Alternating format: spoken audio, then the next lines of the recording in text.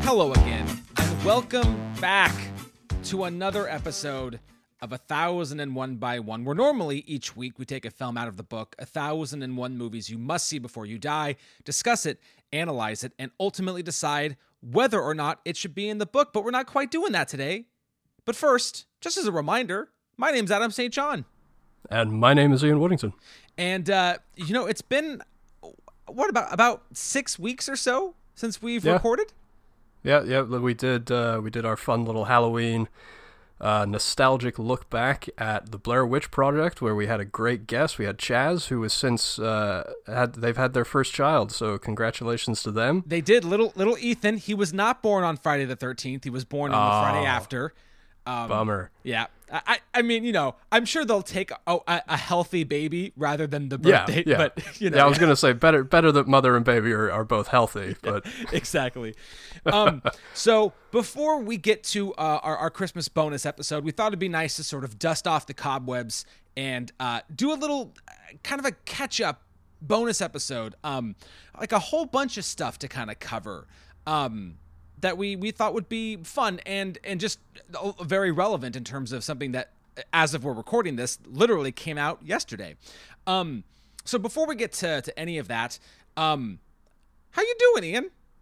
Yeah, I'm okay. I literally just got back from a good little walk around Redmond. I'm feeling relaxed and refreshed. I got a little bit of caffeine going, so I'm ready to spar with you if necessary. I will say that, I mean, I don't have it as bad as I know a lot of other people do, and my heart goes out to anybody who has been affected by the pandemic. I should say, obviously we all have been, some of us more than others, but I am starting to believe and give a little bit of credence to the idea of pandemic fatigue. It is really starting to weigh heavy on me. Unfortunately, I've had a few people at my place of business come down with it, so hopefully a speedy recovery to them. I've managed to dodge the bullet so far, and let's fingers crossed that it stays that way. We're trying to stay as healthy and as safe and as, sort of high-spirited as we can. Yeah, for sure. I mean, I've been working from home since March. So I haven't really had any close COVID scares. It's been more, I definitely have that kind of COVID cabin fever going on. I love my kids to pieces, like so much, but man, it's been rough. These last few months have just been, what? I'll be honest, they've been kind of a shit show. We've had good days and bad days, and it is what it is. I think it's nice to have the Christmas trees up and to just sort of feel more festive and feel like, thank God this dumpster fire of a year is almost over. But yeah, I'm just trying to stay. There's so many good things I'm looking forward to in 2021 that I'm just trying to keep my eye on the prize, right? Yeah, no, but we're almost there. But Melissa and the girls, everybody's healthy and somewhat sane. Happy. Yeah. Stella did just have her tonsils taken out about a week and a half ago. So that's like, I would say, like, in terms of the St. John household news, that's the big thing that happened recently. But other than that. And she's doing okay. Yeah, it went well. Yeah. Oh, yeah, awesome. It was really quick. I mean, first few days she didn't feel great, but I mean, she's eating mostly normal foods again now and stuff. So I think we're good. Good. And you guys have been putting out below freezing episodes with some regularity. I am current. Congratulations on hitting 30. Yeah. I was in charge of our October picks, which were mostly not good picks. They were mostly that troll too. That sounded like a goddamn shit show. Okay, but that was the best one. That was so much fun to watch. The second Exorcist and the second Blair Witch are just bad. But the last two that we did from Justin to Kelly, which was wow. That movie is so bad. But it was fun to watch. And maybe something we might talk about a little bit later in terms of disappointments of the break was Hillbilly Elegy was just a big letdown. Oh man, I gotta tell you, I 100%. I found myself nodding along with you in agreement as I was listening to that episode. I was like, yep, those are all the things I hated about that movie too. Yeah, maybe we'll talk a little bit about that. But yeah, I think we're each gonna pick a Christmas movie for December. Which we haven't recorded yet. I don't know what they're gonna be, but those will be coming soon. So yeah. Oh, yeah, good. I wanted to make sure we got a plug out there for Below Freezing as well. Like I said, I'm current. I've done all 30 of them. Thank you. Yeah, and it's funny. We use me and you. We use one podcast. We use Podomatic, and I use Anchor for the other one. And the way that you can look at numbers is a bit different. But I think on Anchor they're called regular listeners. Our regular listener numbers have slowly been going up, which is great. So, awesome! That's great. It's exciting. I'm glad you're getting some traction, and we'll take care of a little business on mic. I'm happy to move ours over to Anchor too, if that's something we want to address. Oh, it's no, in the new year. I don't think that's a big deal. I don't think it's a big deal at all. Okay, so then other things that I think I brought this to your attention, but I wanted to get your immediate thoughts on the Warner Brother decision that just came out earlier this week. For anybody who's listening who doesn't know, Warner Brothers has decided that their entire 2021 slate of films that were going to be coming out in theaters are all going to be coming to HBO Max. Now, as far as I understand this, what that means is that in the limited theaters that are still open, these films will come out in those theaters as well. But same day, they will be released on HBO Max, and they will stay on HBO Max for a month before they are removed. So I wanted to know about your immediate thoughts to that. My hope is that they won't take the Disney Plus route and charge you an additional $20-$30, because you're already paying $15. Is it $15 a month for HBO Max? I think so. Yeah.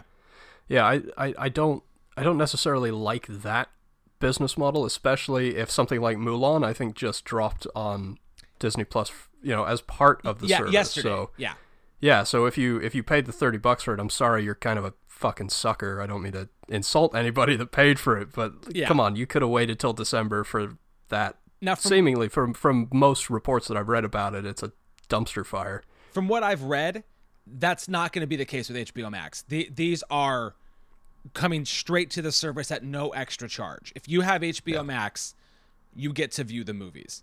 And I realize that means that Dune is going to be one of those. Yes. And wow, man, I would have really liked to have seen Dune in theaters. And who knows, maybe I still will. Yeah, exactly. But exactly. It's going to be hard pressed to get people, I think, to leave the comfort of their home when they can just get it on a service that they're already paying for, or, hey, we'll take a chance on HBO because I want to see Dune, or I want to see Wonder Woman, or whatever else. Yeah. But it's definitely it's nowhere near, I think, the final nail in the coffin for the cinematic experience, but I think it definitely is a telling. It's a huge.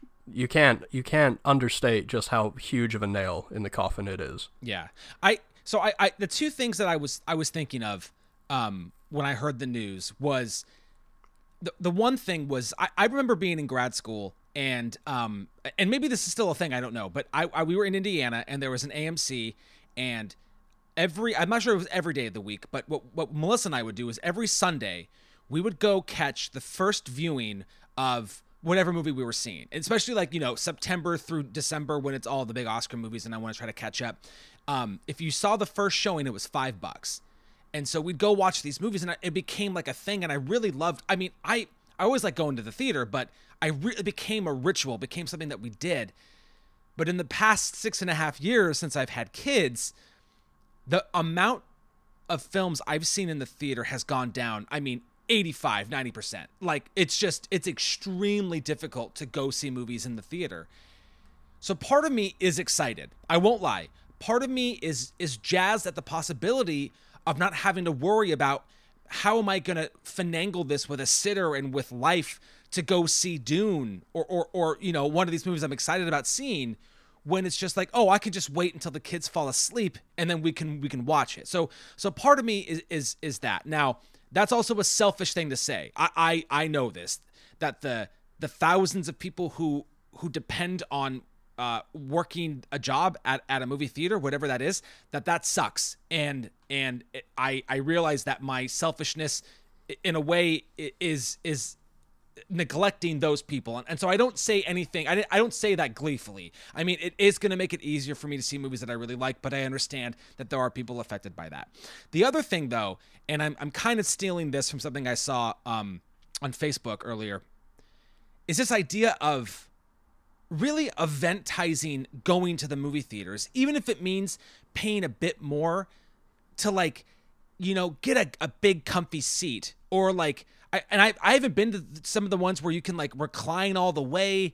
And I know that some theaters already do this, but I feel like maybe going to see movies in a theater will become kind of like us dorks and like and boutique Blu-rays and spending the money on a quality disc with a bunch of supplemental features. But maybe it just means that, and I think you know what I'm talking about here, maybe it just means that less douchebags will be going to the theater, and that it'll really just be people who are really excited about seeing the movies versus, oh, it's a Friday night, I gotta find something to do.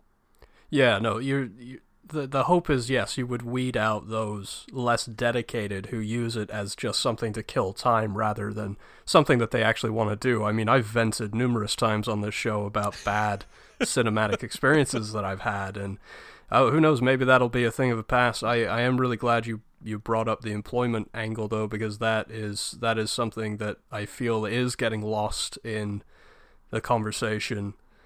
It's something that definitely does weigh heavy on my mind. I know that I used our Twitter feed to call out the Cinerama here in Seattle when they laid off all of their employees without warning, and I think that we need to find a way to adapt these people's jobs and try and keep as much of that workforce employed as possible. Obviously, I don't know what the solution is, but I hope that there's someone out there working on that. Yeah, I would hope so too. But yeah, I just thought like that was so big news I heard the other day. I wanted to have a little conversation with you about that on the show. So before I get to maybe the first big thing I wanted to mention on the episode, was that in our, I don't know what I'd call this, during our off season, it was great to sort of converse with some of you listeners. And one thing that I had read, and I'm going to start making sure that we do this for the episodes, is time stamping. I've never time stamped before. During our episode descriptions when you download or listen to our show on wherever you do. But I'm going to do it. I'm going to start being better about timestamping things. And so you kind of know where you can find certain parts of the episode. Now, this will be so I want to get your vibe on this during the episode. Spoiling movies. Now, if it's a recommendation and it's not the main film that we're talking about, I think we've been pretty good about not spoiling like recent movies. Like not to jump the gun here, but we're going to be talking about Mank in a little bit. I have no intentions of spoiling. I don't know. It seems like a weird movie to spoil, but I have no intentions of spoiling that for anybody. But like if it's a movie that's in the book, and especially a movie that's been out for a while, I don't care if we talk about what happens in it, because that's kind of the point, right?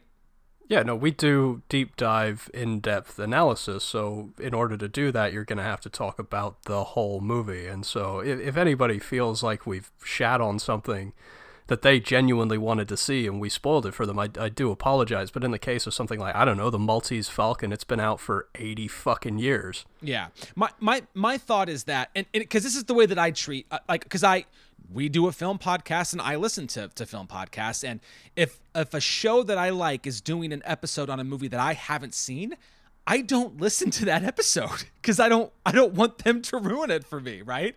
And what that does is that movie gets bumped higher to my, like, oh, I want to watch this soon, thus giving me a reason to listen to this episode. So if we've spoiled something, I'm sorry, but we are doing deep dives on these movies. I know, and that's totally fair. But I will say that I'm happy to concede and meet people halfway. And if we know that we're about to get to talking about the end of a film, yeah, I mean we can certainly try to be cognizant of stopping, going, hey, we're about to talk about the ending, so Yeah. pause here and come back, or skip to blah blah blah timestamp. Yeah. But I just wanted to, I don't know, again, it's fun to kind of do like our like business chats on the show and just kind of air out things. Okay. So cool. So I guess one more piece of business before we get into some real film chat. And this was something that we talked about a couple months ago, right around our 100th episode. And I think now, kind of it being around the Christmas season, this seemed like a good idea to kind of bring it up now. So we have a Patreon, and we've had it for about a year, I think. Sounds about right. And I think, and hopefully you'll agree with me here on this one, I think when we created our Patreon, we had some lofty hopes of... Sure. Of not in terms of the number of people who were patrons, but in terms of like some of the pricing on it. And especially because of the times that we live in. I was looking at it and I pointed out to Ian, I'm like, some of these are just crazy. I don't know if we'll get people to be patrons at these prices. So what I want to do now is just sort of list some changes that we're going to have and what that means. So these are all per month. So $1 a month is just still like our eternal praise, and we'll be there forever thankful for you. What used to be $3 a month and will now be $2 a month will be an on-air shout-out. So if you become a patron at $2 a month, we will shout you out and praise you, but more explicitly on air so that everybody can bask in your glory. What used to be $5 a month is now going to be $3 a month. And that means you get early access to our episodes and you can recommend to us. And you've heard, we've done some of those before. Our episodes that included the Senna and Bad Lieutenant Port of Call New Orleans, those were recommended to us. So anybody at that tier, at the $5 tier, is now $3. So anybody who is currently on the $5 tier, you get to actually now get more involved, because that means that you get to pick a show, a movie that we do. So you get to pick 5 movies in the book, and then we'll pick one of them, and then that'll actually be a film that we cover. That is now the new $5 tier. The new $10 tier is the same thing, but you get to pick, you pick 3 films and we pick 1. So you get to really narrow down one, like if there was a really specific movie that you wanted us to cover, that is now the $10 tier. What used to be $50, which is just crazy, is now $20, and this is meet with us and discuss the show. And we now the idea of this initially was like, hey, let's grab a beer somewhere and talk about movies. Well, we can't do that now, but we can certainly meet virtually and do that. And our biggest tier, which was $100, is lopped in half to $50, and that is if you want to be a guest on the show. That's the $50 tier. And oh, by the way, the higher those go, everything below it is true. So if you do the guest thing, then you also get to pick an episode and a recommend and all the other things that go there. But really, all of this is to say that Ian and I, we have jobs. We live lives. This is not our means of employment, is doing this podcast. And what the patrons basically pay for is to keep the podcast going. It's basically that money goes right back into the podcast. It pays for our launching the podcast when we need to. There's a yearly subscription that we pay. In the off chance that we need new equipment or whatever, all the money goes back into the show. So just know that if you support the show through Patreon, that is literally where it's going. It's going back into the show. Okay. Oh, that all sounds great, and we know that these are trying times, and not everybody can throw money at something, that they just happen to listen to once a week, yeah, or whenever you listen to us. But if you can, we appreciate it. Yeah, and if you can't, well, keep on listening anyway. Yeah, and again, it's if you can spare the few bucks a month, and that's why I wanted to lower the cost. I mean, now for like a coffee drink a month, you can potentially help pick an episode that we cover. So I wanted to, we wanted to make it more accessible to people to get involved with the show. So, So let's bring it back to movies. I want to say maybe it was about a year ago now. We did a kind of a bonus episode where we talked about the changes in the book, the most recent version of the book that has Bradley Cooper and Lady Gaga from A Star Is Born on the cover. Well, they've already announced in the summer of 2021 there is going to be a new book with what I believe is Once Upon a Time in Hollywood and Brad Pitt on the cover. So, but this time Ian knows this isn't going to surprise him. There's no surprises here for Ian on what the changes are going to be. So, let's just do some quick hits, just some quick thoughts about the additions and removals of the book. So, Ian, the first two I'm going to say here are additions, and they're additions and they're kind of not additions. Endgame is being combined with Infinity War, and Toy Story 4 maybe talk about that soon. Yep. Is now being combined with the rest of the trilogy. Thoughts on those? It's kind of a cop-out. Same way that I felt about it the other time around. Really, let's call a spade a spade. Toy Story, lumping that into a trilogy is because obviously everybody loves 1 and 3. I know that there are, some hardcore fans that love 2, but really they did it as a trilogy just so they could get 1 and 3 in, and I feel like to them it would have looked weird if they didn't have 2. Yeah. You know what I mean? It's the same thing that I feel about, look, if you're going to do that for Lord of the Rings, if you're going to do that for Toy Story, why haven't you done it for Star Wars? Because Empire, Jedi, and New Hope are all still in there as individual entries. Yeah. Yep. And then you know how I feel about the Avengers thing. Like, just fuck off with that. I it's know. It's selling out hard. You're doing it to sell books, and I get it. You got mouths to feed. I get it, but it's kind of compromising the integrity of the book. I mean, yeah. Plus, those movies made $1 billion each, so to say that you must see them before you die is kind of a fucking misnomer, because I feel like anybody at this point either saw them in theaters or they've seen them at home on Disney Plus or bought the Blu-ray or whatever. Anybody that wanted to see those movies has seen it. I mean, I don't disagree with your logic, although I do like the movies. I mean, to what degree I like them is definitely up for debate, but I mostly enjoy the movies. But yeah, I think it's a cop-out in the book. The sake of the book, I think it's a cop-out.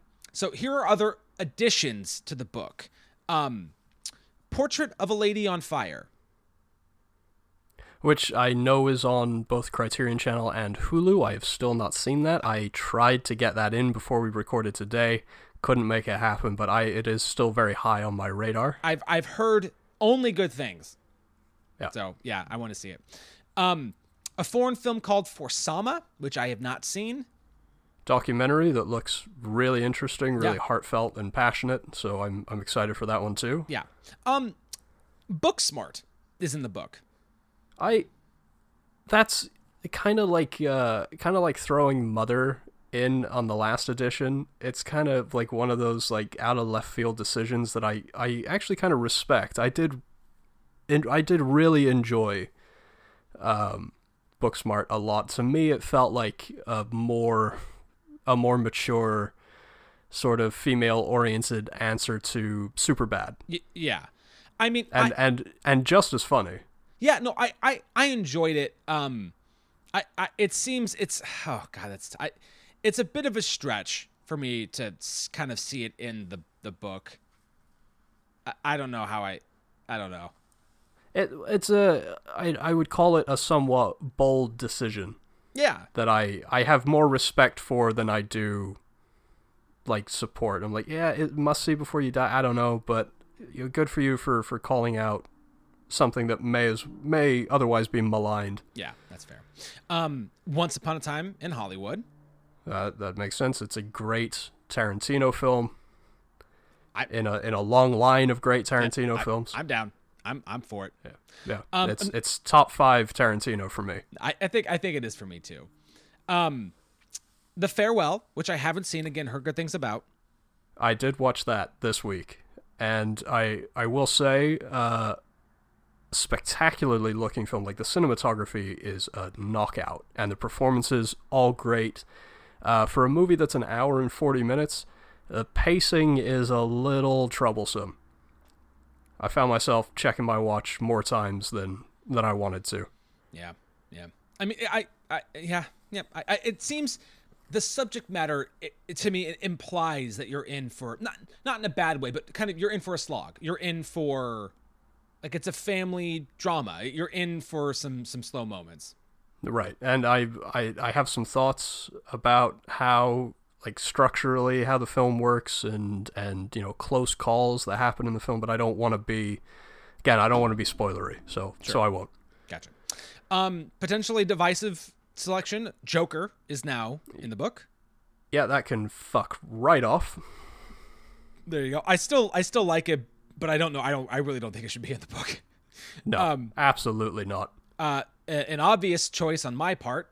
Parasite is in the book. Thrilled about that.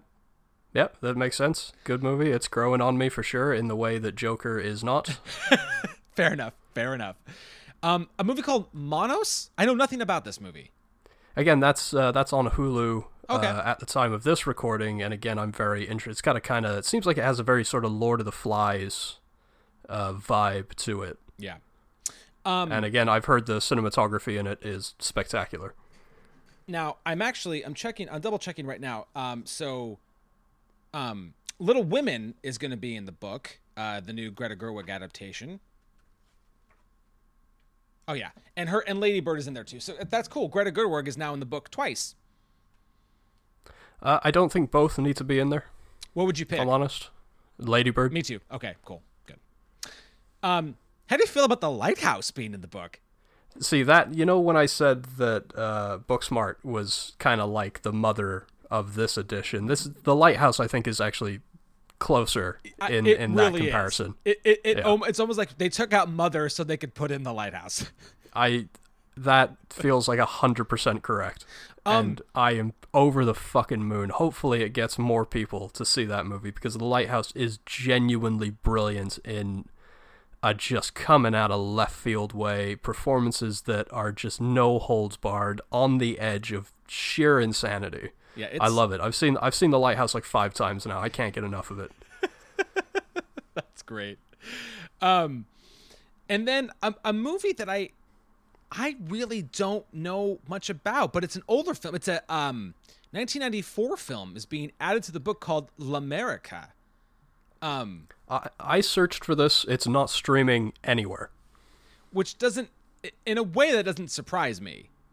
Like, I used both, Decider and Just Watch. I used both of those. There's a third website I'm blanking on the name of now, but I checked all 3, and none of them they all had listings for it, but nowhere is streaming it. So, I don't know, maybe it going into the book might get it a little bit more exposure. Hopefully. Yeah. And those are all the additions. Now, in terms of the removals, so in terms of an older movie, so that was 1994. The Blue Kite, which is also I think from like 93, was removed. I don't know much about that one either. Vice is out of the book. Thank God. It didn't make a whole lot of sense going in. I didn't like it. We already mentioned Mother. Mother is now out of the book.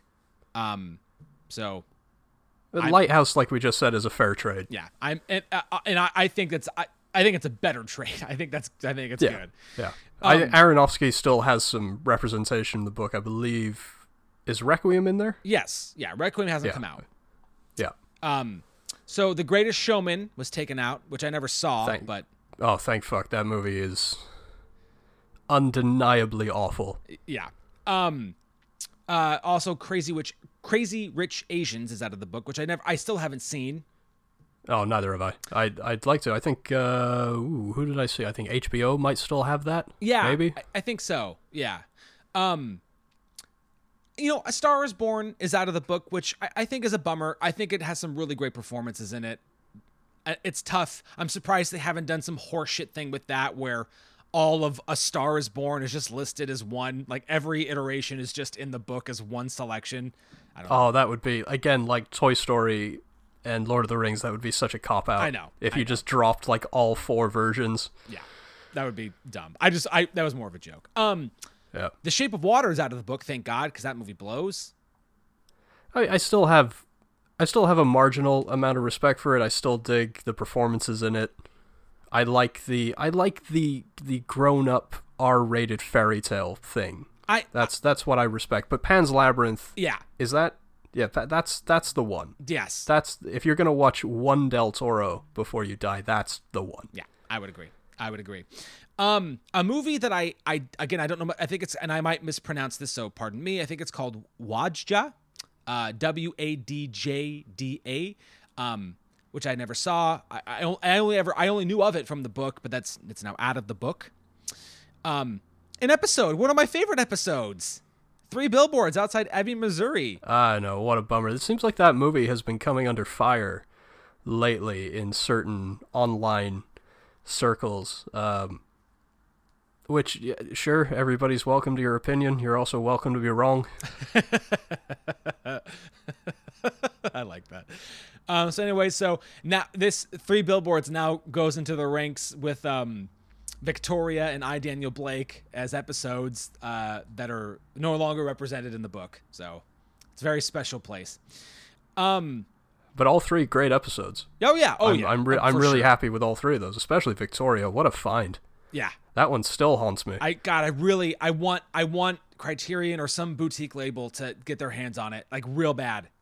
Yeah. So I saved these last 2 on purpose. So Gangs of New York is no longer in the book. Now, what's funny about that is I didn't even think about this when I sent you this list the other day, but I had some free time, so I said, you know what, I'm going to attempt to rank all of the Scorsese that I've seen, and I think he's done 25 feature films, or 26, and I've seen about 21 of them, so I sat down and I sent you my top 15. Gangs of New York is actually in both of our top 10 Scorsese. You know, it's funny. I know The Departed is in the book, so I'm going to say very little about that movie. Or I think it is. Isn't it? I think it was. I'm not sure that it still anymore. is. That's fine. But we watched The Departed, I'd say maybe 6 or 7 months ago. And while I still really enjoy that movie, it makes almost no sense.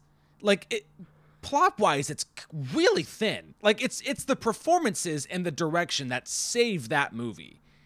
Its plot is kind of bananas. And now that we're several years after the fact, can we finally admit it's not a great Nicholson performance in the pantheon of Nicholson performances? No, it is like Nicholson straight didn't give a fuck on the set of that movie. Oh, absolutely. I mean, the 2 best actors in that film are Damon and Wahlberg. Yeah, I guess so. I mean, Wahlberg is great. I mean, it's all the supporting people. Like, I think that's a really underrated Martin Sheen performance. I think he is phenomenal. Yeah, definitely. Well, that would be, if we were to do an episode on it, he would be the thankless role for me. Yeah.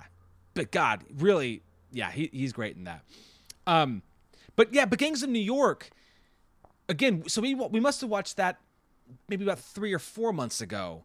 And as much as I still do not like the ending, and nobody is going to convince me otherwise, I really did enjoy it more this time around. And The Departed just is so much more, it's more rewatchable to me. It can suck me in more. But Gangs of New York is not, I like it more than I used to. Yeah, it's a movie that is growing on me. You know, I'm growing. I feel like I'm growing with it, or vice versa, or something like that. Like I'm really starting to look past some of its faults and appreciate it for the massive undertaking, and long gestating passion project that it was. Now, it's a good opportunity to call out our good friend Mike over at Cinemus. I know he hasn't done an episode in a while, but the last one that he did was Gangs of New York, which he had been sitting on for a little while, and it's a great episode. Anybody who hasn't heard it, strongly recommend you take a listen to his thoughts on it. He brought up a good point, which is, DiCaprio and Diaz, they kind of get bashed on a little bit and lost in the noise of the other great supporting actors in that film. But I think he brought up a good point when he said he thinks they did the best with what they were given. Yeah, I always thought Leo was good in that movie. And Cameron Diaz, I don't know what I thought initially, because I saw it in theaters when it came out, but at that point I was 16 years old, and who the fuck knows really what I thought about anything back then. But I don't think it's a bad performance. I think it's fine. I think she does well acting off of. I mean, when the scenes are pivotal around her, I don't think she's doing like phenomenal work, but she's a great reactor in the movie. There's a lot of, and that sounds really like that's like me. There's the acting teacher coming out of me, but like her reacting in the movie is great. It's really good. Yeah, absolutely. It's certainly better than the work she did on a guilty pleasure of mine, which is Ridley Scott's The Counselor, which she is definitely out of her depth in that film. I have not seen it, but she is supposed to be kind of unsettling and threatening, which she cannot do. But the last removal is interesting, and it sparked kind of a little conversation back and forth that you and I had. So the last movie that is now it is horseshit. Let's call it what it is. The last movie taken out of the book is American Beauty, which now means that Sam Mendes is no longer in the book. And I thought maybe they would have done some kind of like, okay, well, we'll take it out. But 1917 was a huge hit last year, and a visual and like an achievement in its own right. The greatest war movie since, I mean, let's just go the cliched route. It is the greatest war movie since Saving Private Ryan, and I will not hear otherwise. That's fine. I'm going to stick my head in the sand. I'm going to put my fingers in my ears, go la la la la la la la. You're all wrong. And maybe this is giving out too much. I know I like to be mysterious with what we're going to do, but we did decide that there was one director we were going to do a definitive ranking of. We've switched it. We're going to give Sam Mendes his day in court on this show. And we are at some point next year, 2021, we are going to do a definitive Sam Mendes ranking because as we discussed, he's batting 1,000. Even if you're not the biggest fan of Spectre, it's not a bad movie. Like, yeah. And again, like people are allowed to be wrong. Spectre is a great Bond film in like the tradition of classic Bond movie. Where I stand on Spectre is, and I don't advocate this, but if you were to digitally take out Daniel Craig and drop Sean Connery in, it wouldn't feel wrong to me. You know what I mean? It's got all the classic traits of those early Connery films, but just on the scale of which we could make films. I feel like if they could have made this film in the 60s, they would have. Sure. Like that Spectre is always the direction that they've kind of been heading in. It's a great Bond movie. I mean, yeah, it's no Skyfall, but almost none of them are. That's true. Very true. It has a very unenviable task of following maybe the second or third best Bond movie ever made. Well, and I do not have a Bond knowledge that goes deep, but I mean, Skyfall isn't just a good Bond movie; it's a good movie. So yeah, exactly, yeah. Exactly, and I agree with you. Mendes is batting 1,000. Yeah. So there you go. Those are the what will be the upcoming changes in the book. Before we move away, one last thought on American Beauty. Do you feel like it's the Kevin Spacey angle? Is that why it came out in your mind? You know, I feel like American Beauty, like maybe not right after it came out, but soon after became the like, oh, that wasn't the right pick. Like that, like it became this sort of no. And I think until Crash won, it was sort of regarded as like what a terrible pick. That shouldn't have won. It's too pretentious. It's too whatever. And I mean, sure, maybe the bag floating in the wind isn't your cup of tea, but I don't know, man. That movie, for me, is really evocative. I think everybody is great in it. Talk about Conrad Hall's fucking cinematography, the score. I'm not the biggest fan of Alan Ball as a writer. I think 6 Feet Under. For me, 6 Feet Under as a show is too much. And thank God American Beauty was just a film. Because I think 6 Feet Under works and then it doesn't. But I don't know, man. American Beauty, I've always loved it. It's still my favorite Annette Bening performance. Oh, it's great. It's fantastic. So yeah, I don't know. It's a bummer.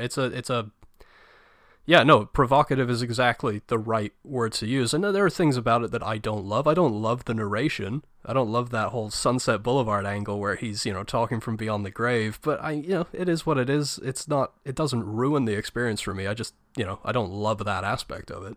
Yeah, it does kind of, it does tip away what's going to happen in the end, but I'm also okay with it. Oh, and talk about Chris Cooper. It may not be his best performance, but he fucking nails it, man. Yeah. I just think maybe, it doesn't bother me, but the last thing I'll say is I think that it has a lot of what could be seen as kind of caricature people in it. The closeted gay neighbor and the promiscuous teen and the goth. I think that it's painted with finer detail than just broad strokes, but I could see how people would want to just say, oh, look, that's the neglected housewife, or that's this, it'd be easy to just dismiss these characters. And absolutely. It's not a one and done. Yeah. You could very easily dismiss it on just a single, surface viewing. Yeah.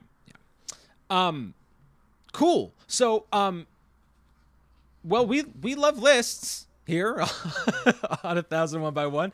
And so we are now going to give you our top 5 films that we've seen since we've recorded last. Mine are not ranked. Mine are just 5 movies that I've seen that I want to shout out a little bit. I did rank mine. Well, then what's your number 5, good sir? My number 5 is well, I'll preface by saying, sorry, there'll be a little bit of long preamble here, just because look, while we were away, the cinema going public, the world, we lost an icon. Sean Connery died at 90 years old, which is a hell of a run. Yeah. 90 years, that's pretty goddamn good. He died on, I believe it was Halloween or the day before Halloween. Yeah, it was around that.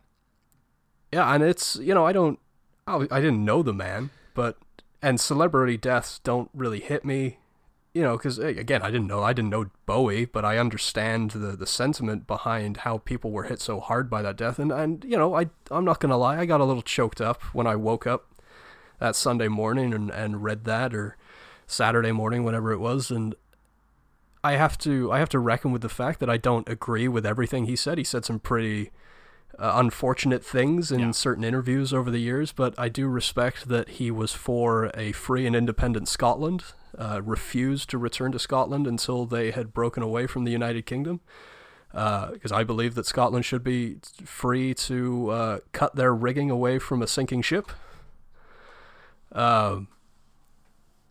And, I reckon with the fact that he was so much a part of my growing up, and I have so many fond memories around the first time that I saw Indiana Jones and the Last Crusade, or that great cameo in Time Bandits, or the first time I ever saw my first Connery Bond film from end to end, because obviously you catch bits and pieces of them on TBS, on the 14 Days of 007 that they used to do and stuff like that, but, the first time I ever saw From Russia with Love will stay with me. So sorry, a little bit of preamble there, but my number 5 is I wanted to fill in a couple of my Sean Connery gaps, and stumbled upon his last collaboration with Sidney Lumet, because they had done a few films together, including what I think is his best performance in The Offense. But my number 5 is Family Business from 1989. Also starring Matthew Broderick and Dustin Hoffman. They play 3 generations of thieves. The youngest, Matthew Broderick, he's kind of like a shining star.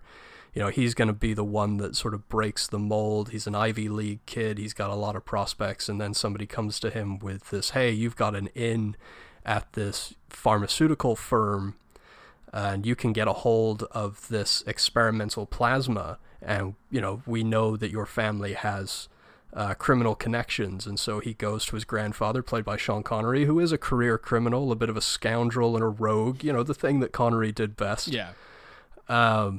And they try and rope his dad, played by Dustin Hoffman, who has gone straight. He now works in as a foreman in like a meatpacking plant.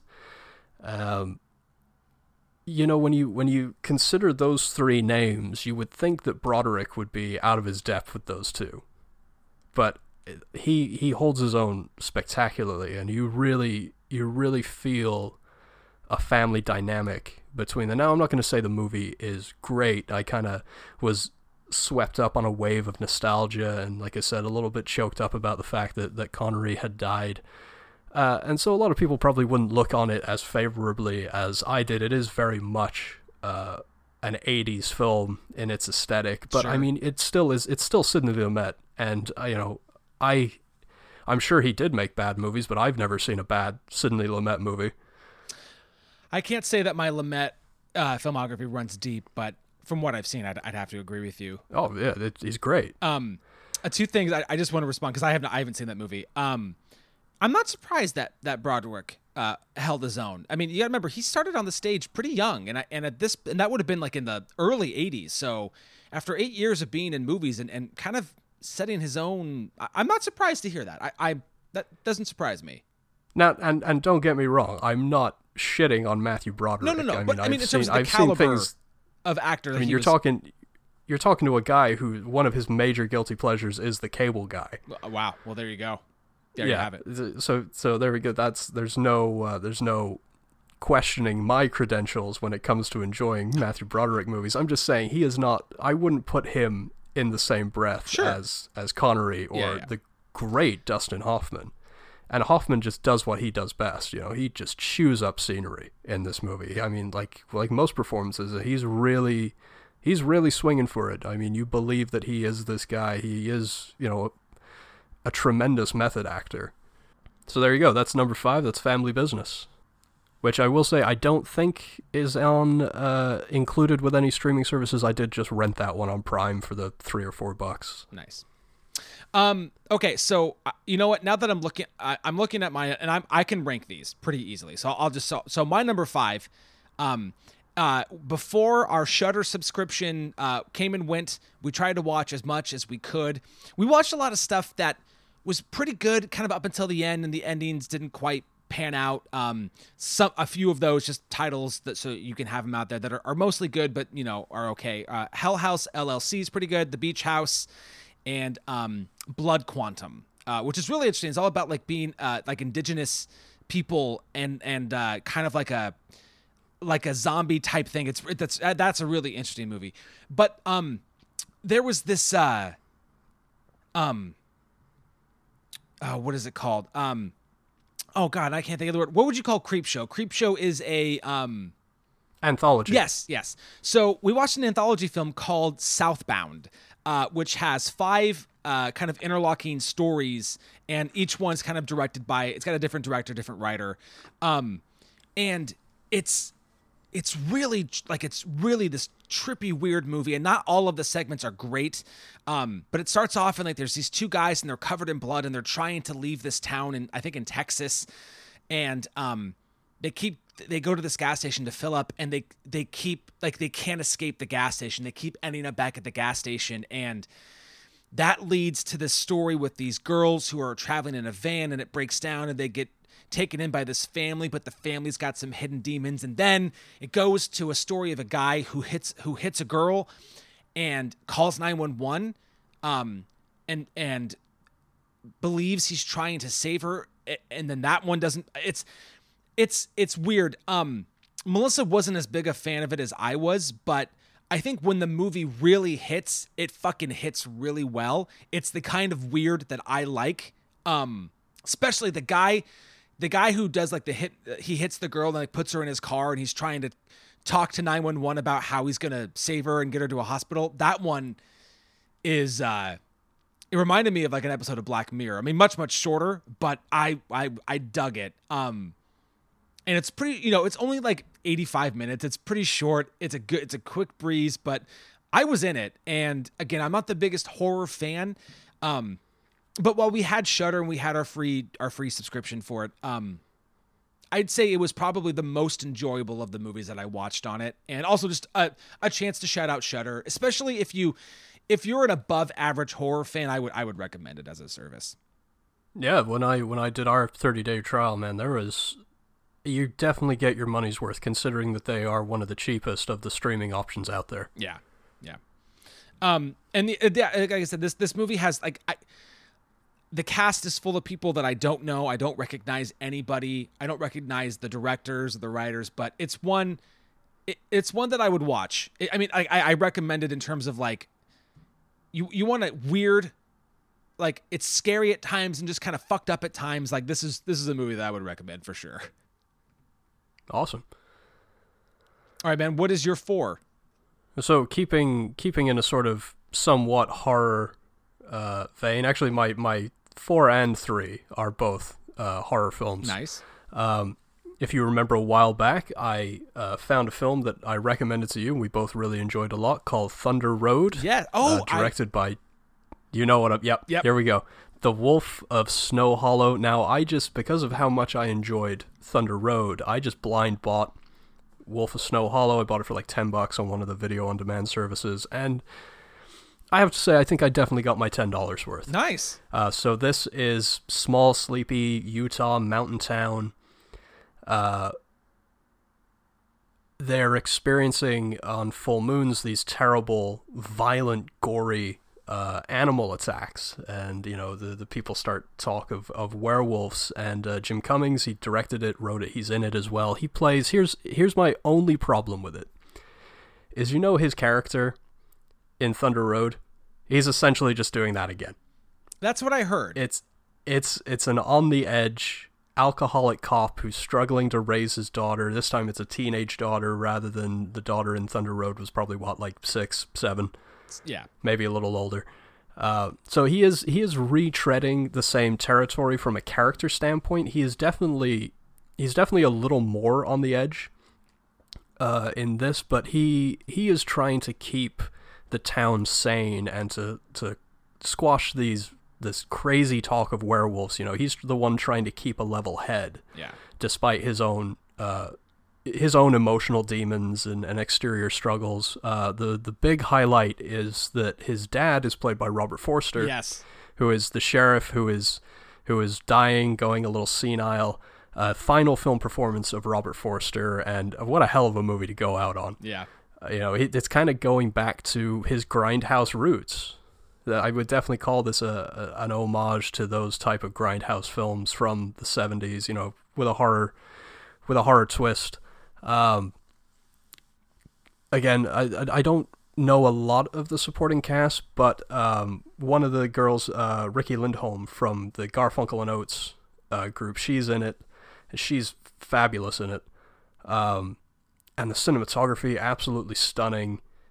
Great effects, a really, really good twist ending, and the editing was really another standout. It's choppy and weird and sort of avant-garde. I really felt like they were trying to do something unique and something that you wouldn't see in a mainstream film with the editing. So, big shout out to that one, even if Jim Cummings is kind of just, I wouldn't say he's phoning it in, but I will definitely be disappointed if he does 3 cops in a row. Sure. Yeah. I hear you.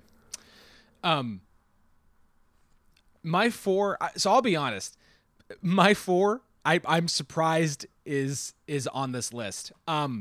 So we've been trying to find movies to watch with the girls, so that we can kind of all enjoy something together. And they really like the superhero stuff. So I subjected myself to Justice League and Aquaman, and holy God, man, I can't. Especially Aquaman. That was a slog. Holy fuck. Yeah, it's long as hell, right? It is. There doesn't seem to be any need for that. It doesn't seem to be any reason for that movie to be 2.5 hours. Yeah. But do you know what movie I enjoyed the shit out of? Birds of Prey. Oh, don't do me like this, man. I'm gonna do you like that. Oh, come on. I'm gonna do you like that. Adam, you're better than this. No, dude, this movie is so much fun. Oh God, this was such a fucking blast to watch. Here's the thing. I think all like our like Margot Robbie, Rosie Perez, Mary Elizabeth Winstead, Janae Smollett, and Ella J. Basco. Our 5 women are great. Ewan McGregor and fucking Chris Messina are just fucking going for it, man. They're just fucking come going on. for McGregor it. was phoning that in so hard, man. Dude, I enjoyed it so much. And here's the thing, and you might disagree. the fight choreography is astounding. I mean, it's solid. It's so much, dude. The DC movies post like Dark Knight Rises, like they've been mostly not good. Now I haven't seen Shazam and I've heard pretty good things about that, but this for me is like, this is what I wanted Suicide Squad to be in a way. Something fun and like, let's look at all these crazy characters. How the fuck are they going to act together? But it never really got there. And it got lost in a crazy plot that doesn't make any fucking sense. I thought it was straightforward. I loved the like, after the first random flashback to like days before, like I was like, fuck it. This is just the story we're going to get. And the flashbacks in flashbacks in flashbacks for no discernible reason. Dude, for me, it was one of those things where like, after the third one, I was like, this is just an insane movie. And I was on board and in it, and I loved it. Oh, God. Well, I'll tell you what, Liz will be very happy to hear that, because she was fucking head over heels for that movie. Oh, and if you couldn't tell, I couldn't wait for it to end. Oh, man. I had such a fucking blast, man. Now, don't get me wrong. I mean, Margot Robbie, she owns that character. I mean, you could argue that's the character she was born to play. She fucking nails it. I mean, she's great in it. I don't know, man. I just feel like I had such a fun time watching it. And besides, I don't think there's any nudity. So besides some of the swearing, because even it's pretty violent, and we covered Stella's eyes a couple of times, but Stella enjoyed it too. And I don't care. My 6-year-old watched it with us. We covered her eyes. She's heard us say worse. Like we're fine. I fucking had a blast watching this movie. I felt like some of the supporting characters were a little bit hard done by. Considering the movie's called Birds of Prey, let's be honest. I mean, you can at least admit that some of the other Birds of Prey were not very well fleshed out. I mean, true. But it's funny, didn't they? I don't remember this, but wasn't it because the original title was that crazy, the fantabulous emancipation of Harley Quinn? Yeah, they changed it to Birds of Prey, which I get. I mean, this is a Harley Quinn movie. I mean, it should have just been called Harley Quinn and the Birds of Prey or something. But I mean, yes. I think they tried to do for a minute, and then because Margot Robbie is a producer on it, I think she like vetoed that immediately. Yeah. But anyways, I had a fucking blast watching it. That's my 4. Ian, what is your 3? My 3 is going to be probably the most divisive thing on this list, because I am still reckoning with this beast of a film. And I'm going to go out on a limb and say I don't know if I'm right in saying this, but I'm going to go out on a limb. It is some kind of masterpiece, and that is The House That Jack Built, the Lars von Trier film. Now, I've not seen it. I think I've only seen one von Trier film. That's probably Antichrist? Yes.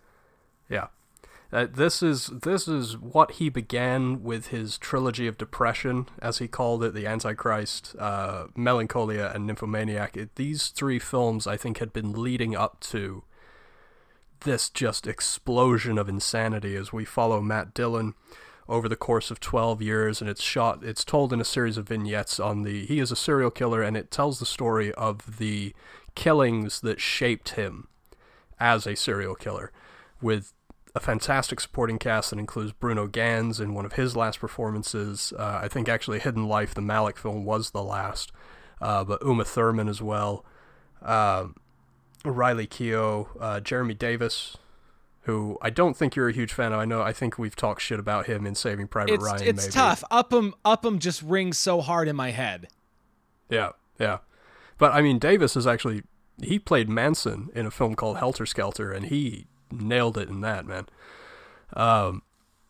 Yeah, I don't know, man. This film, it's haunting. And I will say that I didn't watch the director's cut, which I know is only a couple of minutes longer, and it is definitely more explicit, especially in the scenes that involve him killing the mother and the 2 children. Yeah. And I looked at moviescensorship.com, and I looked at all the differences before I chose which version I was going to rent. And I think I made the right choice. I think in this case, less was more. So I would definitely recommend the theatrical, and not just because of any sort of squeamish or you know me. I'm not a prude in any way, shape, or form. I love Antichrist. I think Antichrist again is also a masterpiece. But yeah, man, this is a bold, daring. It's weird to say that it's a beautiful film, but it is really well shot. There's a sort of cold, maligned, and almost Kubrickian sort of reserve in the way that he crafts his characters and the way that he shoots his film that allows you to step back and to be at one remove and just be shocked and horrified at what you see. I never feel like I'm being, I don't know. Obviously, I'm overwhelmed by his films and how provocative they are, but I feel like I'm able to, because of the way that he shoots them, I'm able to see them objectively. Sure. I don't know if that's really making any sort of sense, but it's tough because I only know Von Trier basically through reputation. I mean, yes, I have seen Antichrist, and I know about Melancholia. I know about Nymphomaniac, and even and I also own. So I have Breaking the Waves. I haven't seen it. I have Dogville. I haven't seen it, but he's a filmmaker I am interested in. Yeah, and you know me, I love the provocateurs, man. Yeah. I love him. I would call Peckinpah provocateur, sure. Obviously in a very different kind of way. Gaspar Noé, I'm falling in love with his films. Yeah. I love it. I love the guys that aren't afraid to go to the places that, mainstream R-rated films will go. Well, speaking of mainstream R-rated films, so this is not my number 3, but I did watch the Trial of the Chicago 7 on Netflix, and maybe I'll talk a bit more about that when the Oscars come up, because there's a chance that it could be up for some things. And did you feel underwhelmed by it? Because I was definitely underwhelmed. I liked it. I liked it more than I didn't like it. It felt safe. It felt like a safe film. Yeah, it's not a film I'm going to remember in 6 months. I'll put it that way. But a movie that I did like, and I know I texted you about this. My number 3 is Molly's Game, which it's funny. I love it. I really, really like this movie, and it's such a Sorkin script, and there are so many Sorkin scenes in it, and it's the most I am so aware that I'm watching a movie while I'm watching it because of the way it's cut, the narration, and the way that everybody is so fucking smart and witty. Like all of the scenes that are just Jessica Chastain and Idris Elba, and then the one I loved the scene with her and Kevin Costner. At the side of the ice skating rink near the end. Oh man, this is funny. We both love this movie, but we are diametrically opposed about the reasons why we like it. I do not like that Kevin Costner scene. It is such a talking down to not only her as a character, but us as an audience. It feels like such a cop-out, we've got to wrap things up quickly kind of moment. No, he admits it. It's in the script. He's like, I need to give you 20 years of therapy in 5 minutes or whatever. It's in there. Yeah, but calling attention to it doesn't excuse how lazy it is. I don't know, man. I love... In fact, that almost calling attention to it almost makes it worse. I disagree. Jessica Chastain... And not enough Idris Elba. That's my other complaint. Oh, God, he's great in it, too. But, He's my boy. I love Idris. You know how much I love Luther, man. I love Luther. That show is my fucking jam. It's good. I don't think Jessica... Oh, man, I want to say this and mean it, and now I got to think about it, but I mean, she... Oh, shit, okay. Maybe she's better in Zero Dark 30, but she is so good in this, man. She's so fucking good in this movie. Yeah. She's... Yeah. It's just, I mean... Was she Oscar nominated for this? No. No. The screenplay was. It was up for Best Adapted Screenplay, but no, she wasn't. That's a shame. She needs, I don't know who she needs to hook up with, what director or what writer, but it's coming, man. It's got to be coming soon because she's fucking phenomenal. She is. Even in the movies that I don't like that she's in, she's one of these people that you can't say that she's bad in them. Yeah. Even in It Chapter 2, which is a fucking shit show. That's not. She's still good in it. No, it's awful. It's nigh unwatchable. And 3 hours? Are you fucking kidding me? And it's just mean. It's just mean to do it to us. Yeah, it's indulgent. So what? By the time you're done, what, you're 5.5 hours, and I'm sure there's a longer. It's probably all in 6 hours That sounds about right. if you do those two films back to back. Fuck that noise. But Molly's Game, and it's funny. I do think that Aaron Sorkin is a screenwriter that needs a director. In the way that I think Charlie Kaufman works better if somebody is directing his work. But needless to say, I loved Molly's Game a lot. It's a quick watch, and it's very fast paced, and I think you'll like it. It's on Netflix. Stream it, watch it. It's good. Yeah, it's a great movie. Loved it. And Michael Cera too. He's great in it. And then also Jeremy Strong. Yep. Man, I'm loving that guy. Yeah. Succession, man. Oh, I cannot wait. I've not. I need season 3. I've heard it's I don't know, some kind of heroin. All right, buddy. We're up to 2s.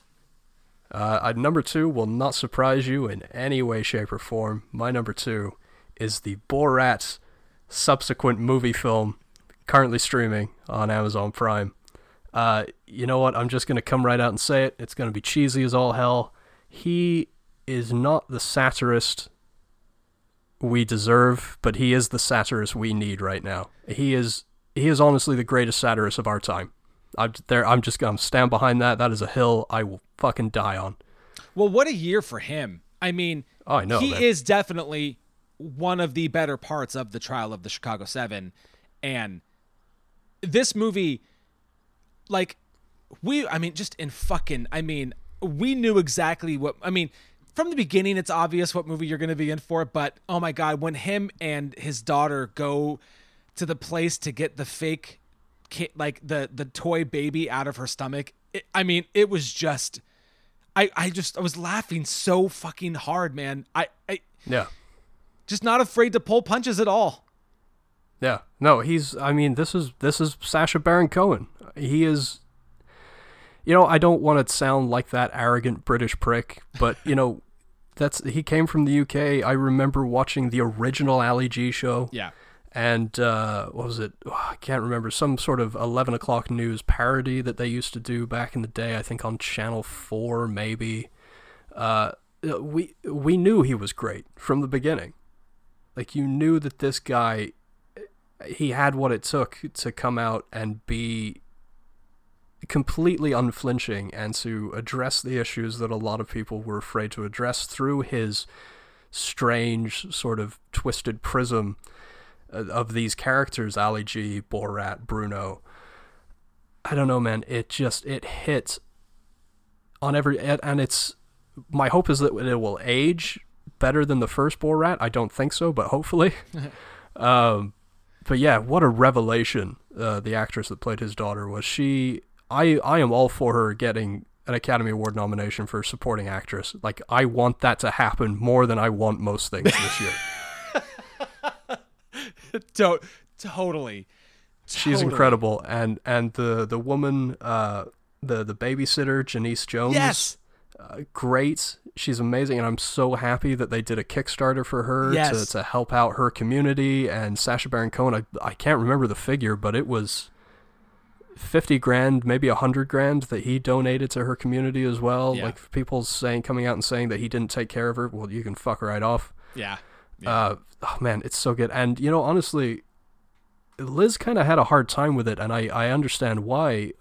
Some of that film takes place in our backyard down in Olympia at that rally, and it's a harsh reminder that we do live in a slightly more liberal state than most, but you really don't have to go too far outside Seattle metro area to get into some communities of wrong-minded people. Yeah. And it's kind of terrifying. Yeah, that wasn't great. That wasn't great. Yeah, but yeah. And do you have anything else that you want to say about Borat's subsequent movie film? Not necessarily, but just anybody who's hesitating to see it because of maybe who Sacha Baron Cohen is, or they take umbrage with his sense of humor.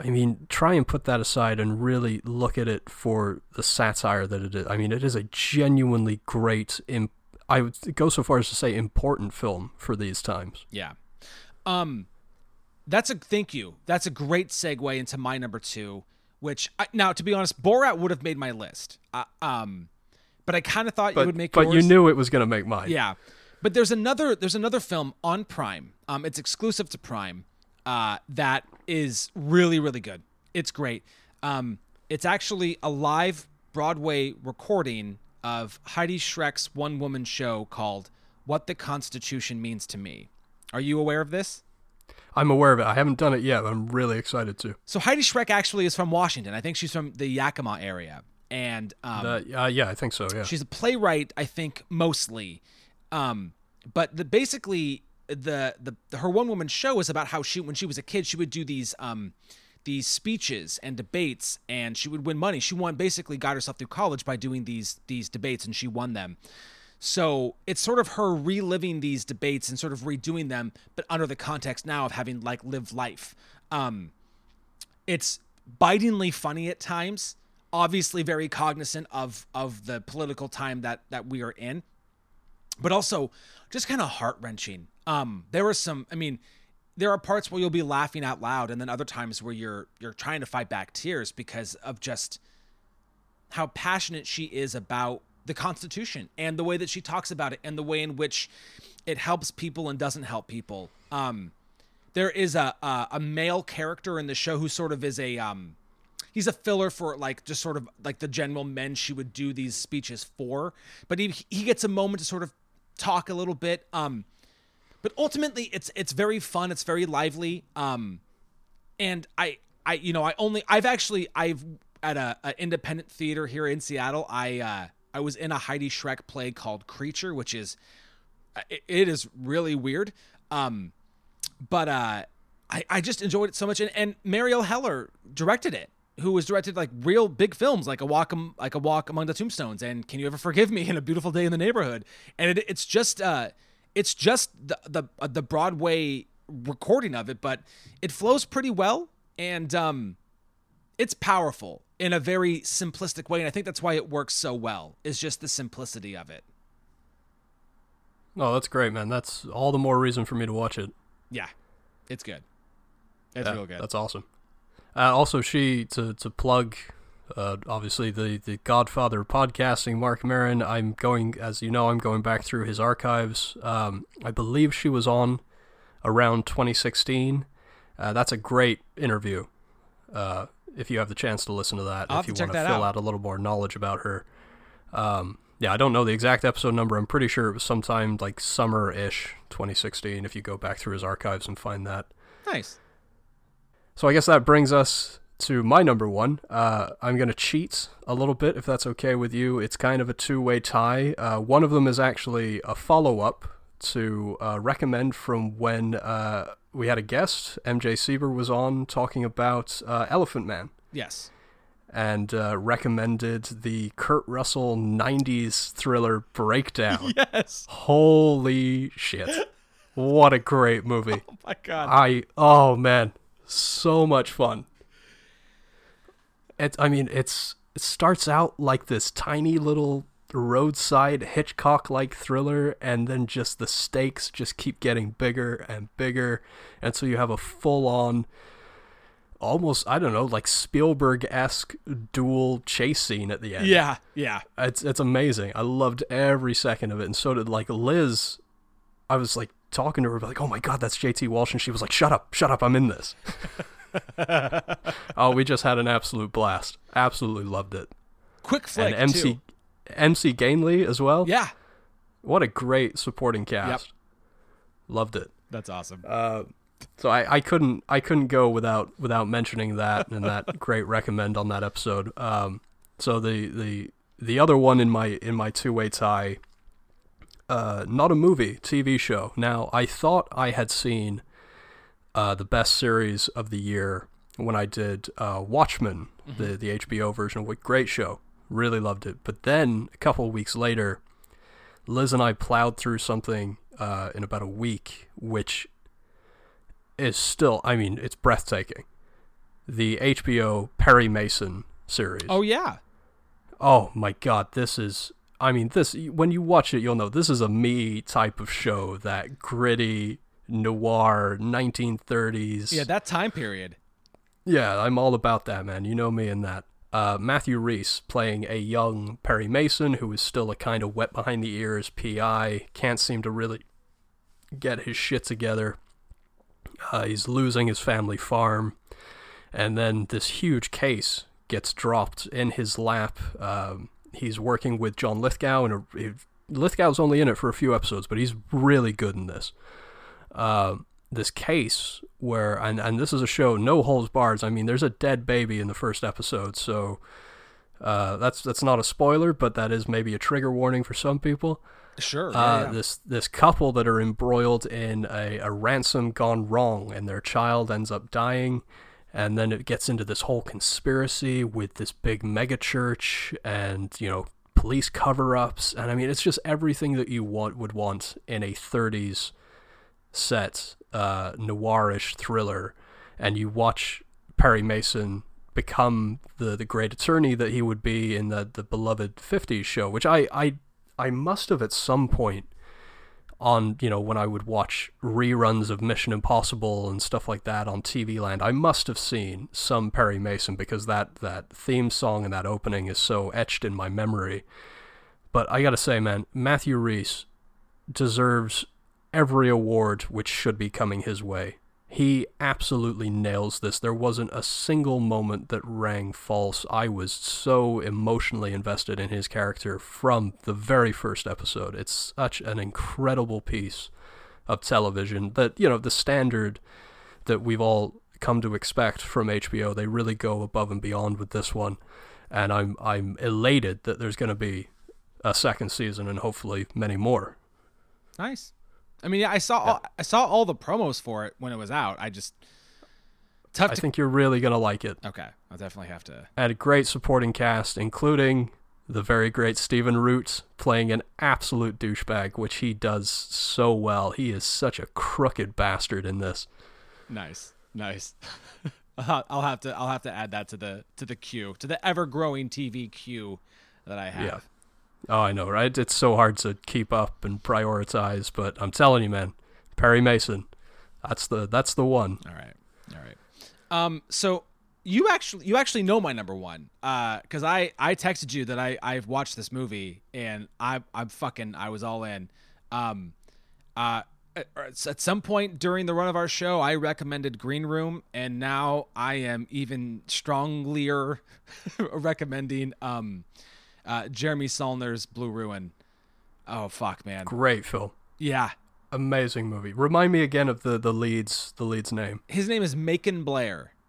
Oh, he's so good, man. He's in so good. He was in this. Obviously, he's been in the other Saulner films. He was in Green Room and in Hold the Dark. And I was checking. He has a small role in Thunder Road, actually. That's right. Yeah, he's he's like a teacher or a principal in that. Yeah. And like, he's also, I'm blanking on the name of the film, but he's also directed something now as well. Oh, I'm gonna have to find. I'm not sure. But anyway, he plays. It's so funny because when it starts out, and he's much hairier when he starts out, and the mangly hair actually looks it ages him down, and then when he ends up shaving it off and he looks older, and he realizes that that's so not important, but basically he plays this guy who's been sort of living on the fringes of society, and he finds out that this guy who was imprisoned for killing his parents is being let out, and so he sort of takes it upon himself to seek revenge. And then I'll leave it there because I'll just say that things start to go wrong pretty quick. And it's sort of, basically it's the character of Dwight trying to deal with not just this guy being released, but then everything that happens after the fact. And this is just the kind of movie I like, man. I love a tense movie that really keeps me uneased and on the edge of my seat. I was in, I mean, every fucking second I was into this movie, and I can't talk about it too much because there are a lot of twists, there are a lot of things that happen in it. Needless to say that if you like Green Room, if you like that kind of like no holds barred thriller, I highly recommend this. And also, what a great title. Yeah. Blue Ruin. Yeah, it really is. It doesn't get And said then, of in course, the movie. now you have... And then Green Room as well, so you've got the color scheme going through the Hold two the movies Dark. there. And yeah, there you go. That and so Saulnier and God, I'm blanking on his name. I'm having a bad name day. The guy that wrote Sicario, Hell or High Sheridan. Water, those two guys, they've emerged as these masters of these very tense, slow burn thrillers that shock you with these moments of extreme violence. Yeah. That just kind of come out, and I love that. Yeah. Yeah. Yeah, man, I'm glad you saw Blue Ruin, because that's one of those, that was a blink and you miss it. You really got to search for it. You know, this tiny little indie film that really packs one hell of a punch. And if you dug that, I've got another recommend for you.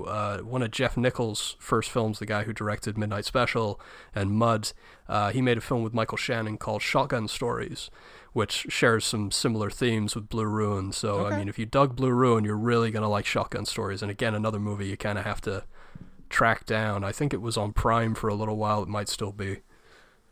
Cool. Well, so there you go. I mean, obviously we've seen more. So that's just a little sampling of what we've seen lately and things that we recommend.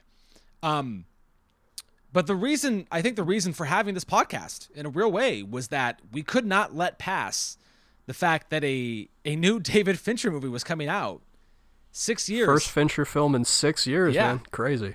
And so Mank is out.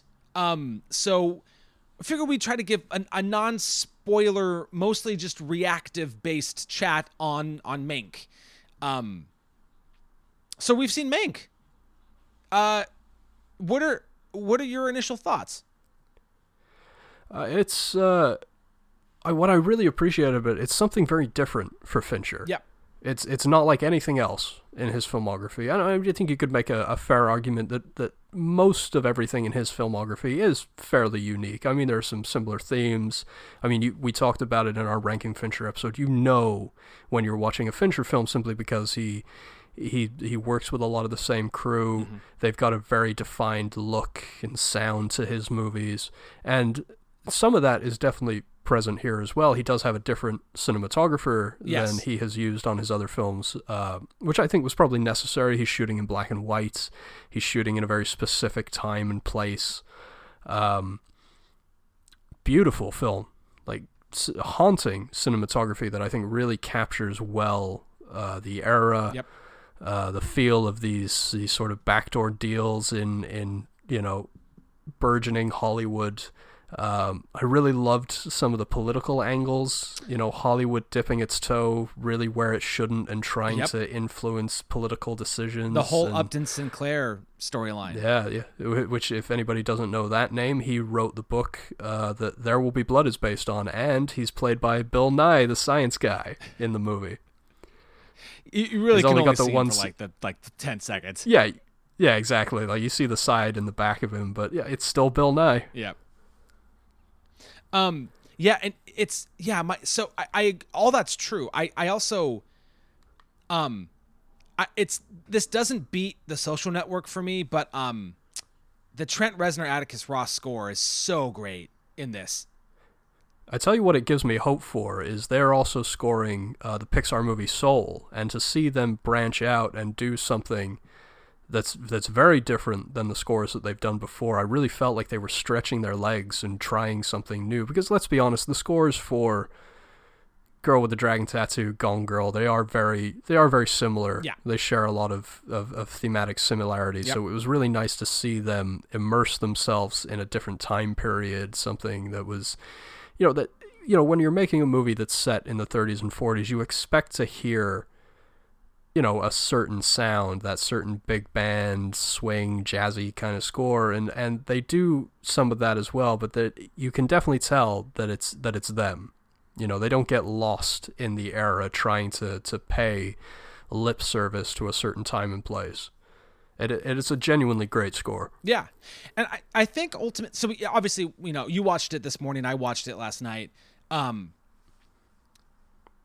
I obviously know that this is sort of the telling of Herman Mankiewicz and authorship credit for Citizen Kane. And so I knew it wasn't going to be that sort of dark, twisty David Fincher kind of movie. I mean, dark in a way, but not in the way that maybe we've come to expect. So I think this is still spoiler free. When it wasn't that, I was totally fine with it.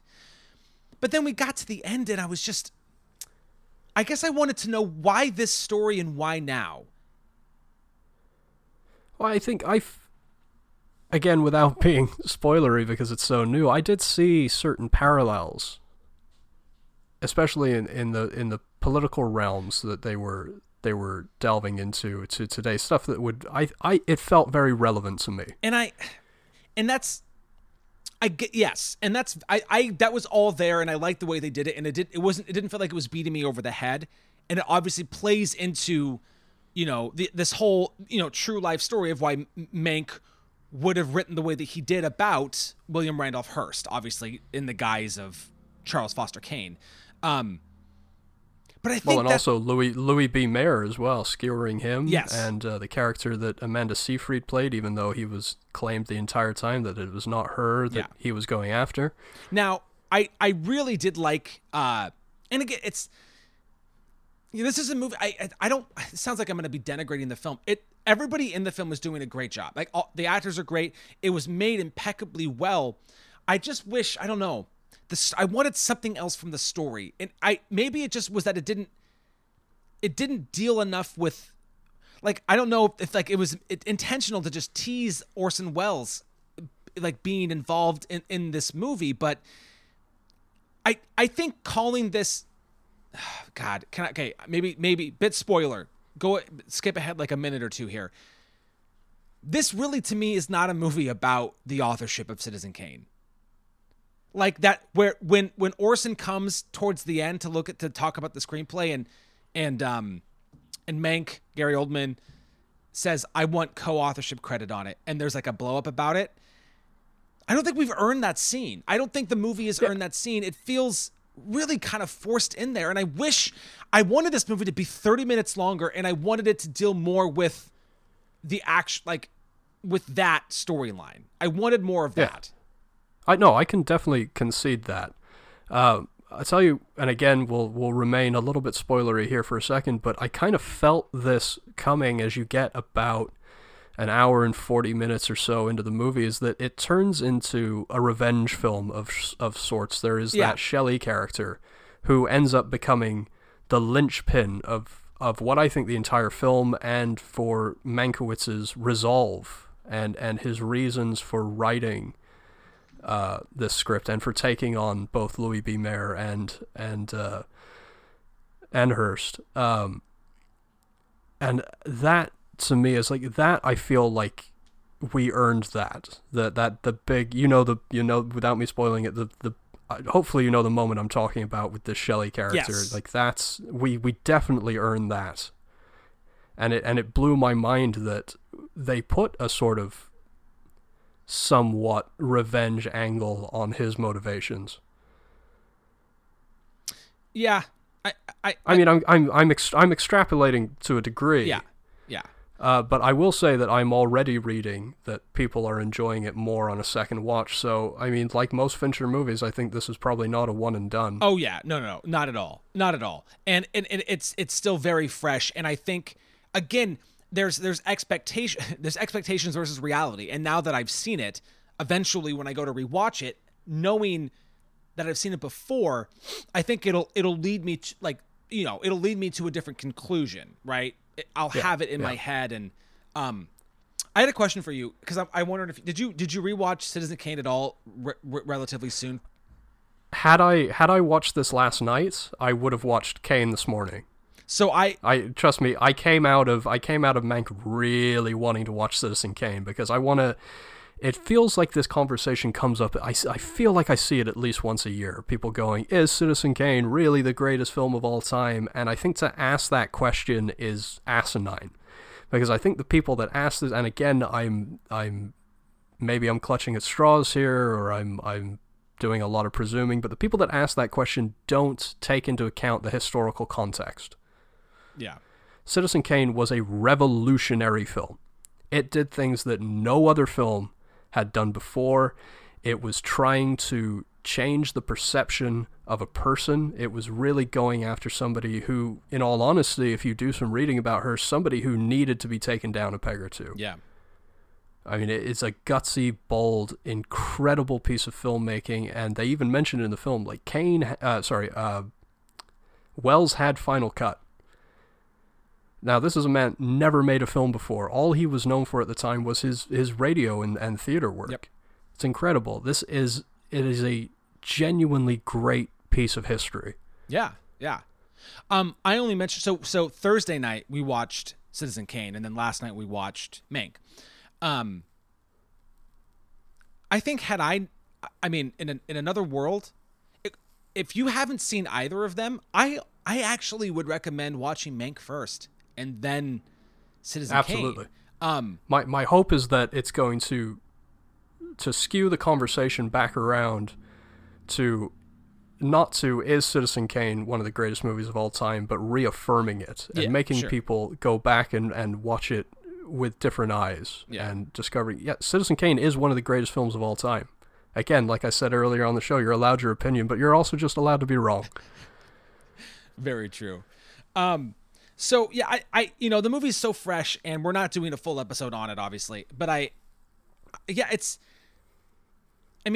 not as high as the other films for me, but it's new and it's different, and I need it to percolate, and I probably need to watch it again before I can more adequately. Absolutely. Right now for me, I don't know about you, 11 features. This is probably somewhere around 7. Yeah, I have it at 8. I have it about 8. Okay, yeah. Yeah. Yeah, so we're in the ballpark there.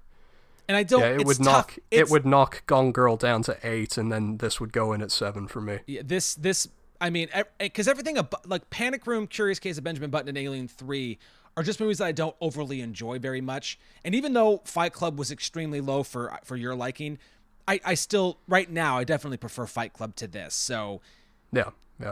And great to see him, while you're talking Alien 3, great to see him reunite with Charles Dance. Yeah, exactly. See, that was, for me, there was just enough of Charles Dance and Tom Burke, who does an amazing Wells, by the way. Because this isn't Wells' story, and I know people are probably going to want more of him, but at the end of the day, it's not his story, it's Mank's story. Yeah. And so I feel like Wells was used very sparingly and in all the places that he needed to be used. I mean, the cast, like you said, does incredible work. I really want to see Amanda Seyfried get nominated for this. Maybe not win, but she was great. To anybody who isn't a fan of hers, I mean, she is a revelation in this. She's great. I think she's going the route now of trying to pick better directors and writers to work with, because I thought she was also really good in First Reformed. Yeah, she's great in that. Amazing in that. Yeah. And the Linda Lovelace biopic. Oh, I haven't. You've mentioned that before. Yeah, I haven't seen it. I have. She's incredible. Absolutely incredible in that. Yeah, the cast is. I mean, it's not Gary Oldman's best performance, but in a career like his, yeah. I mean, you're spoiled for choice. Sure. As far as his great performances, all the guys that played Selznick and Mayer, I think they inhabit those characters really well. Yep. I agree. Great choice to use. Slightly lesser known character actors, TV actors in that role, so you don't get caught up in, oh, that's such and such playing such and such, you know what I mean? Yeah, I agree. I absolutely agree with that. Yeah, and amazing script. I mean, we can't leave out the fact this was written by Fincher's late father, Jack, who was a huge film fan, and what a fun, punchy, witty. I mean, I honestly think this is the most. I think this is his most fun script. Yes. That he's directed since Fight Club. The dialogue in it is fantastically good. Yeah, and compassionate too. I mean, I think. Yeah. There's a sense of, even though it's funny, it's weird because it does take a revenge-esque view towards the end. Even that's coming from a place of like a place of heart in a way. Like it's not. There's a place of wanting to do the right thing that sense of revenge is coming from. Right, but it's Mank who's doing it, and he already has a reputation as somebody who you wouldn't suspect to do that. Yeah. So I think those. I mean, unless you got anything else, I it's kind of our No, just our limited thoughts on Mank, but just see it as soon as possible. oh, totally. But I know you've got something else. I know you've got something to I take, do take have- us out on. I got a little something to wrap the show up on. So as you know, I mean, we just gave you 10 films that we recommend, I guess 10 films in a TV series Yeah. that we've been watching while we're on hiatus. But on this show, we do love lists. Adam, do you love lists? I love lists. I do too. I love lists. Oh man, I love Lamp. So a couple of days ago, this is very fresh. I mean, it'll be a little older by the time we release the episode, but on the 1st of December, Collider, pretty good website. Yep. Usually some good articles, good reviews on there. A guy who writes for them named Jeff Snyder. So- He puts together. Sorry. I follow. He does the movie Trivia Schmodown. I see him a lot on what I watch. Oh, you do. Yeah. Okay, so this maybe this list won't be as divisive for you as it was for me. Well, let's see. He put together a list of the 10 best performances in David Fincher movies. Oh, okay. And he kind of cheated. There's actually 12 names on here because there are 2 ties, which I think are cop-outs, if I'm honest. If I could call out Mr. Jeff Snyder, I think you copped out, sir. So I'll start with number 10. That is the first of the two-way ties. He's got Dwight Yoakam in Panic Room, tied with John Carroll Lynch in Zodiac. You know, it's tough because I actually think Dwight Yoakam is a really interesting, like, villain in Panic Room. I think he's one of the better parts of Panic Room.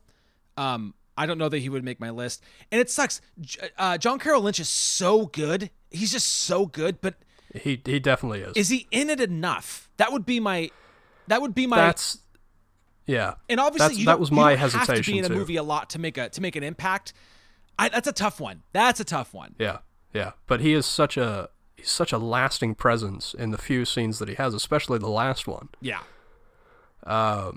Number 9 is Andrew Garfield in The Social Network. I think it's the best Andrew Garfield performance we've gotten. Absolutely. Absolutely. By the way, I watched think he's Under the been- Silver Lake. If you haven't seen it, don't watch it. Oh, really? I was looking forward to that Please one. don't. It's weird, but it's too long and it doesn't really go anywhere. That's a shame. I really do like Andrew Garfield. I wish he was making some better choices.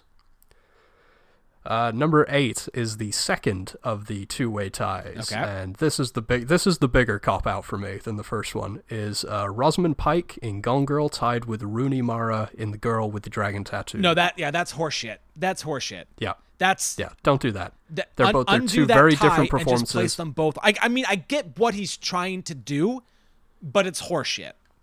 Yes, it definitely is.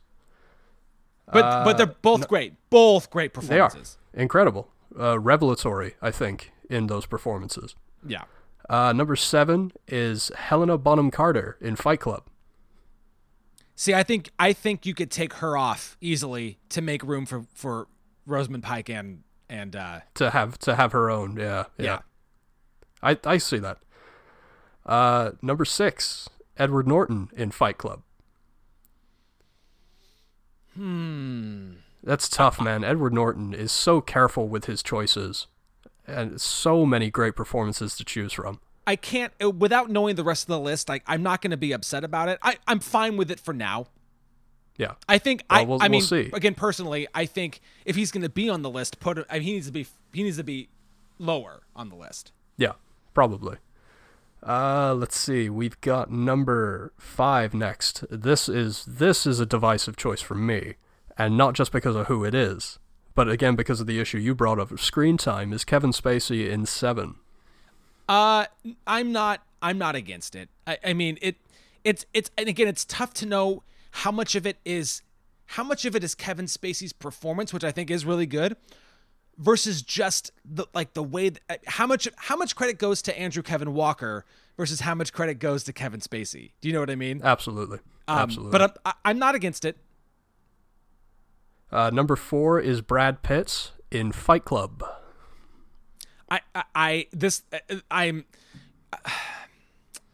I'm I mean, I know this is a list of preference from somebody, but you can't have all three performances from Fight Club on this list.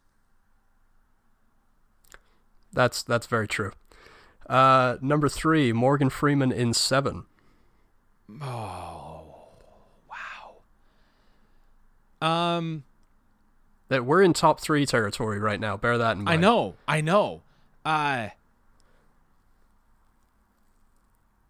And nothing against Morgan Freeman in Seven. I mean, he's good. No, he is good, but He's tough. not great. He's not great. I know. I don't know, man. Number 2 is Brad Pitt in Seven. So Brad Pitt's on the list twice. Okay, all right. What the fuck, man? You can't have Brad Pitt on the list twice. No. You got to pick one. You got to pick Fight Club or Seven. Wow. This is not a good list at all. You're really going to be irritated at number 1. Number 1 is Jesse Eisenberg in The Social Network. See, and Jesse Eisenberg might actually make my list, but it would be like around 10 or 9. Like, see, he's in. I'll spoil it for you right now. I do feel bad because I didn't run this list by you. I didn't give you the opportunity for rebuttal other than just your gut instinct reactions. I did, however, have the time to make a rebuttal list. Okay. So I do have my own, and Jesse Eisenberg is in my honorable mentions. I actually ended up making a top 15. So really quick, my honorable mentions are this one you'll hate, but I do love this character and I love the performances. Charles Dance in Alien 3. I have Stellan Skarsgård in Girl with the Dragon Tattoo. Okay. Because he is frightening. He is, yep. I have Mark Ruffalo in Zodiac. Do you have anybody else from Zodiac? I also have John Carroll Lynch in my honorable mentions. Oh, see, I think leaving Jake Gyllenhaal off of the list is kind of criminal. I think he's really great in that.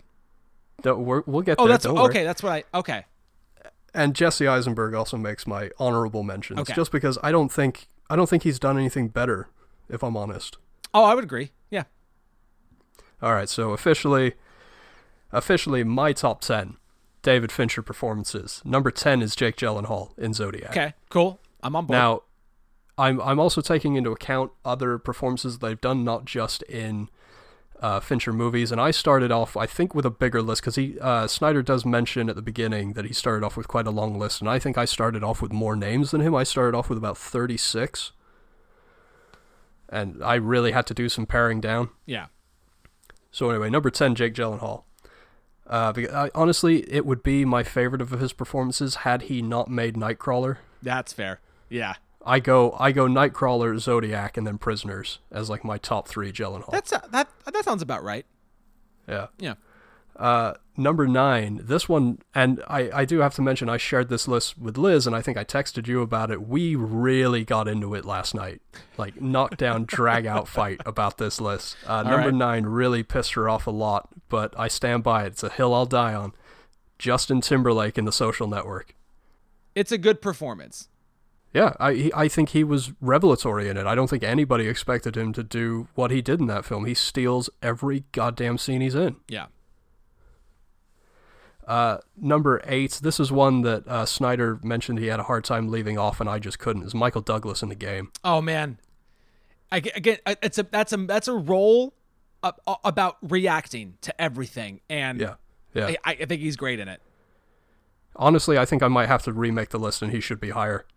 I love. Actually, you know what? I'm gonna reverse this. I'm gonna say he's number 7 because number 8 is Helena Bonham Carter in Fight Club. See, and I don't think she'd make my list if I'm being honest. Oh man, I love her in this. It's the best thing she's ever done. Oh man, I don't know enough of her career to I can't say that, but I get it. I get where you're coming from. She's shocking in it, and shockingly good. Number 6, Snyder and I actually agree on Edward Norton in Fight Club. Okay, all right.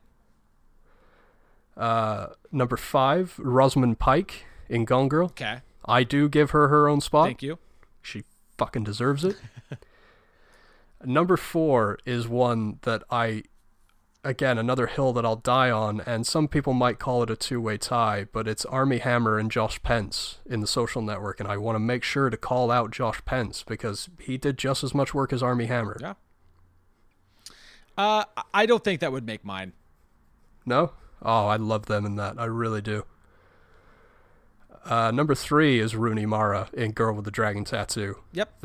What a hell of a performance. Yeah. And this is the one that Liz really dug her heels in on. She thinks that my 2 and 3 should be reversed. Okay. Number 2 is Andrew Garfield in Social Network. I adore him in that film. It's the best work he's ever done. The fact that he didn't get an Academy Award nomination is a fucking shambles. That's pretty fucked up. He gets to go through the spectrum of emotions that he goes through in that film. The scene where he talks about him being his one friend, that kills me. I was going to say that's coming from an acting standpoint. Rooney Mara is great. She nails the accent. She nails the character, but it all fits within a pretty thin line of her character. It doesn't have a whole lot of arcs, and I agree. I agree with that. Yeah, and that's and I'm with you 100%. I'm happy you agree with me on that one. My number 1, I don't think will surprise you, and I think you may agree with this one. I'd be surprised if you didn't. I hope you will. Brad Pitt in Seven. I don't know if he'd be my number 1, but he's really good in it. He's really good in it. I have a hard time. There's no way he's not making your list. My 10? Yeah. Oh, I'm sure he would make my 10. Yeah, because think about where Brad Pitt was in his career at the time. They got him right as he peaked. Yeah. Legends of the Fall, 12 Monkeys, that's... In fact, I think they had to cut his schedule short so he could do 12 Monkeys, if I remember right. I know they were released in the same year, but I'm not sure. Yeah. What he has to do in that film. And honestly, if I had a hard time leaving Gwyneth Paltrow off my list. I know we've talked about it. We talked about that a lot during our 7 episode. Yeah. So there you go. That's my response to Jeff Snyder. Hopefully you'll find some time to make a list of your own. Maybe we can do a quick little pop in an episode or two coming up where you have a rebuttal. I'd love to hear your 10 favorite Fincher performances, seeing as though we're on such a Fincher kick. I know. Yeah. Because you know who might make my list is Amanda Seyfried.